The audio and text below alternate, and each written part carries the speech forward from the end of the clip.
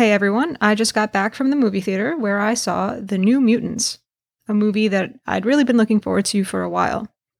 After many, many delays, it was released 1 week ago, Friday, August 28, 2020. This was my first time seeing a movie in the theater since March, when I had seen Birds of Prey shortly before everything shut down due to COVID-19.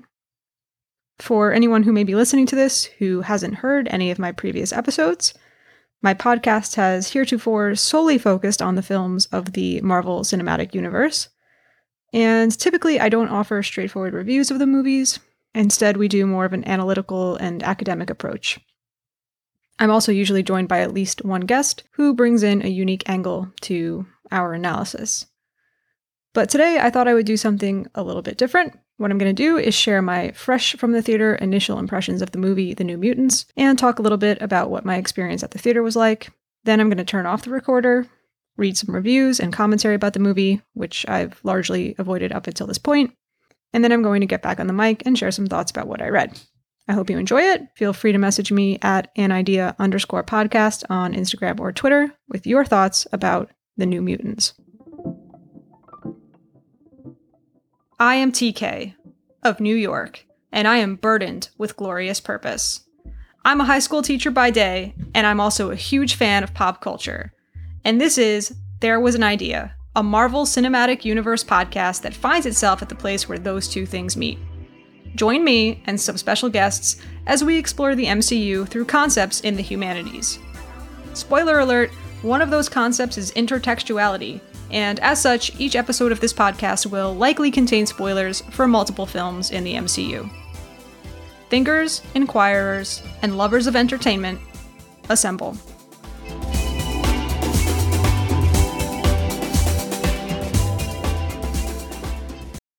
Alright, so I just saw The New Mutants at one of the very few open movie theaters located within about 15 miles of where I live. I reserved my seat ahead of time using the Fandango app, which shows you which sections of seats are blocked out due to social distancing. At the theater, there was plenty of signage indicating one-directional walkways and, of course, reminding you to wear your mask at all times. And I was really pleasantly surprised to see that I wasn't the only person in the auditorium for The New Mutants. There have definitely been times in the past, pre-COVID, that I was the only one or maybe one of 2 or 3 people for a particular showing at this specific movie theater.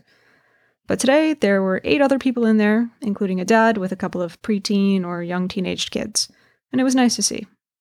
Among the trailers that played were the most recent Black Widow trailer, which I had considered trying to avoid, but ultimately I decided not to. It was too tempting. I'm very, very excited for Black Widow.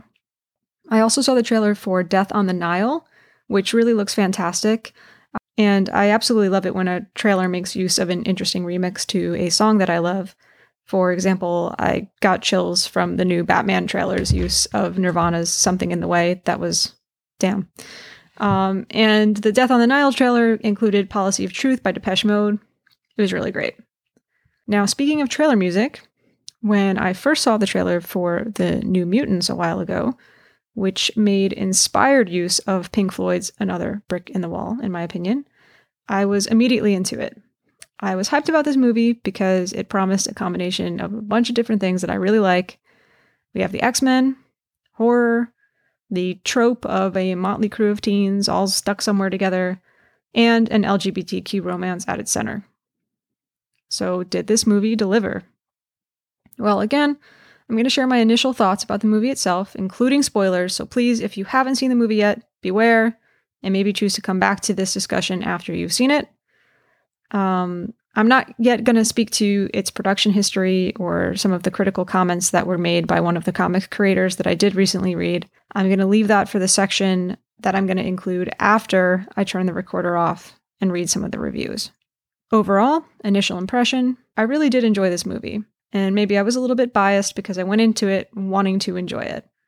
But those elements that I was excited about that I mentioned before, they were enough to keep me interested and engaged. I never felt bored or wished it was over. I never looked at my watch. I definitely did not regret the ticket price. Was I absolutely blown away? No, but I wasn't expecting to be. Would I watch this movie again? Absolutely. One of the things that I've often talked about as one of the main reasons why I love the MCU so much is how interconnected all of the movies are and how they weave together to create something bigger than the sum of its parts. Fox's X-Men movies, it's no secret, have never really succeeded in that way, though I do personally love some of those movies very much.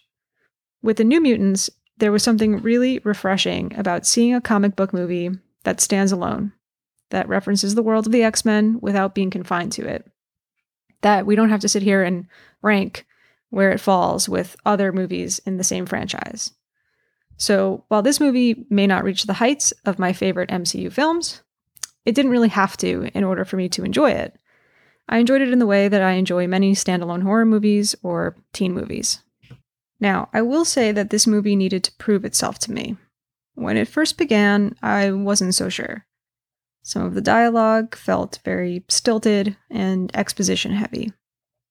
I didn't know what to make of Dani Moonstar at first. I was struck by how young and naive she seemed, though ultimately I think this worked in the movie's favor.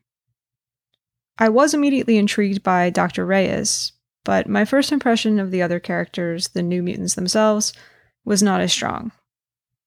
Illyana seemed too cookie-cutter mean girl at first. Some of her lines making fun of Dani for her Native American heritage were cringeworthy. Roberto similarly seemed stereotypical, popular rich kid. I was familiar with Charlie Heaton, the actor who plays Sam, from his work on Stranger Things, and I was at first just very distracted by the character's heavy Kentucky accent.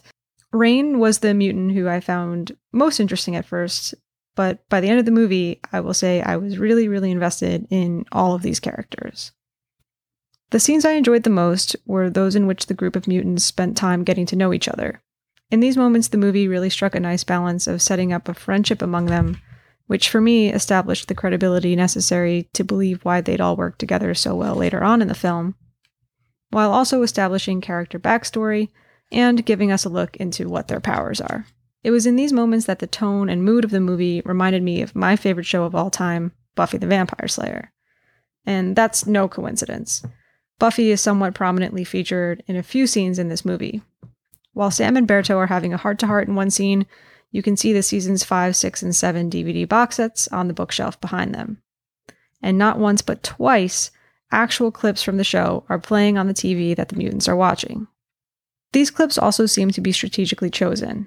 Shortly before it's made clear that the connection between Dani and Rain is in fact a budding romance, we see Rain watching Willow and Tara kiss during the Buffy episode The Body, which, incidentally, deals with the death of a major character's parent, a theme in this movie as well. Shortly thereafter, Dani and Rain kiss for the first time. Later, the Buffy episode Hush is playing on the TV, specifically the scene in which Buffy is fighting the Gentlemen, creatures who bear a definite resemblance to the Smiley Men who are fully revealed in this movie soon after. I also felt a similarity in the way that Illyana, or Magic if we call her by her mutant name, looks when she fights with the way that Buffy does. And of course, the image of Dani standing up to literally face down her demons was reminiscent to me of the spirit and intention of Buffy as well. And that brings me to another aspect of this movie that I really appreciated. The notion and imagery of personal demons manifested as the tangible thing that our heroes have to fight. To me, this works very, very well in a movie about teens who don't yet know their powers. Not to harp too much on Buffy, but the quote-unquote New Mutants remind me of Buffy's potential slayers. They have the power in them, they just need to figure out how to use it. By the climax of this film, I was sold on what it was trying to do. I was actually rooting for all of these characters. Ironically, Dr. Reyes, who I was compelled by at first, left me wanting before her demise. Like, what was her deal? What is her allegiance to her superior? I feel like there were a lot of unanswered questions there. But I was now looking at Dani, who I felt lukewarm about at first, as a strong, capable hero. I felt very endeared to Berto and Sam, who I no longer viewed as stereotypes, and Berto, or Sunspot as he's called, looked really, really cool when he used his powers. I found the young love story between Rain and Dani to be genuinely heartwarming and convincing. And Magic, who seemed so shallow and downright mean at first, too much so in my opinion, ends up being a really interesting and complex character, and she kicks so much ass. And I loved seeing her puppet Lockheed as a real dragon. That made the movie for me. It was so cool. I know I'm probably about to read some criticism of this movie, some that I'm sure I'll disagree with, and some that's probably quite valid. But those were my initial thoughts and feelings on The New Mutants. Stay tuned. All right, so I'm back. I just read some reviews and commentary on The New Mutants. It seems this movie is performing as expected at the box office, given the current state of affairs. It was projected to bring in about $5 to $10 million in its opening weekend. Note, of course, that only 62% of theaters in the US are currently open, and many of them are operating at half or less capacity. And as of today, September 4th, it's grossed $8.3 million domestically and a total of $11.2 million internationally. Critical response has not been too hot. The movie currently stands at only 31% on Rotten Tomatoes. It seems like a lot of the criticism is calling the movie generic, just okay, which I don't really agree with. Perhaps huge cinematic events like Infinity War and Endgame have left critics sour on comic book films that do less. I don't know. Now, it is worth talking about the criticism of the film leveled by co-creator of the New Mutants comics, Bob McLeod. He recently took to Facebook to express dissatisfaction with how his characters were portrayed on film. And it doesn't help that his name was misspelled in the movie's credits. Ouch. While, in my opinion, and that of many others, in most cases, movie portrayals of comic characters are by no means obligated to physically depict those characters in exactly the same way as their source material. However, if a great deal of who that character is in their essence is influenced by their race, gender, nationality, skin tone, or another similar factor, it doesn't make sense to change that factor. And especially given Hollywood's track record of years of unnecessarily whitewashing characters, I understand McLeod's disappointment in seeing that Roberto, or Sunspot, was portrayed by a white Brazilian actor when the comic character's experience as a black Brazilian person has a big impact on who he is. Director Josh Boone's response to this criticism did not provide a satisfactory rationale, in my opinion, and has only served to make fans more upset. Absolutely no offense to Henry Zaga, who depicted the character nicely in the movie, but it seems like Boone missed an opportunity and deserves this criticism. While I'm on board with this meta-level criticism, I personally can't agree with reviews that call the movie itself monotonous, redundant, or irrelevant, for all of the reasons I stated earlier. I totally understand that this movie is not for everyone, but as a Buffy fan, as someone to whom it really means so much to see LGBTQ characters integrated so authentically into my favorite genres in ways that have never been before, as someone who likes the mix of superhero and horror, as someone who appreciates teen stories, this movie did it for me, and it might do it for you too. If you'd like to share your thoughts on The New Mutants, please send a message to @anidea_podcast on Instagram or Twitter. Did you like this episode format? Would you like to hear me do more initial impressions and reviews in the future? Let me know. As always, shout out to Brooke Pender for the podcast artwork and to Demeter Salvia for the theme music. Next up on the podcast, our Season 2 preview.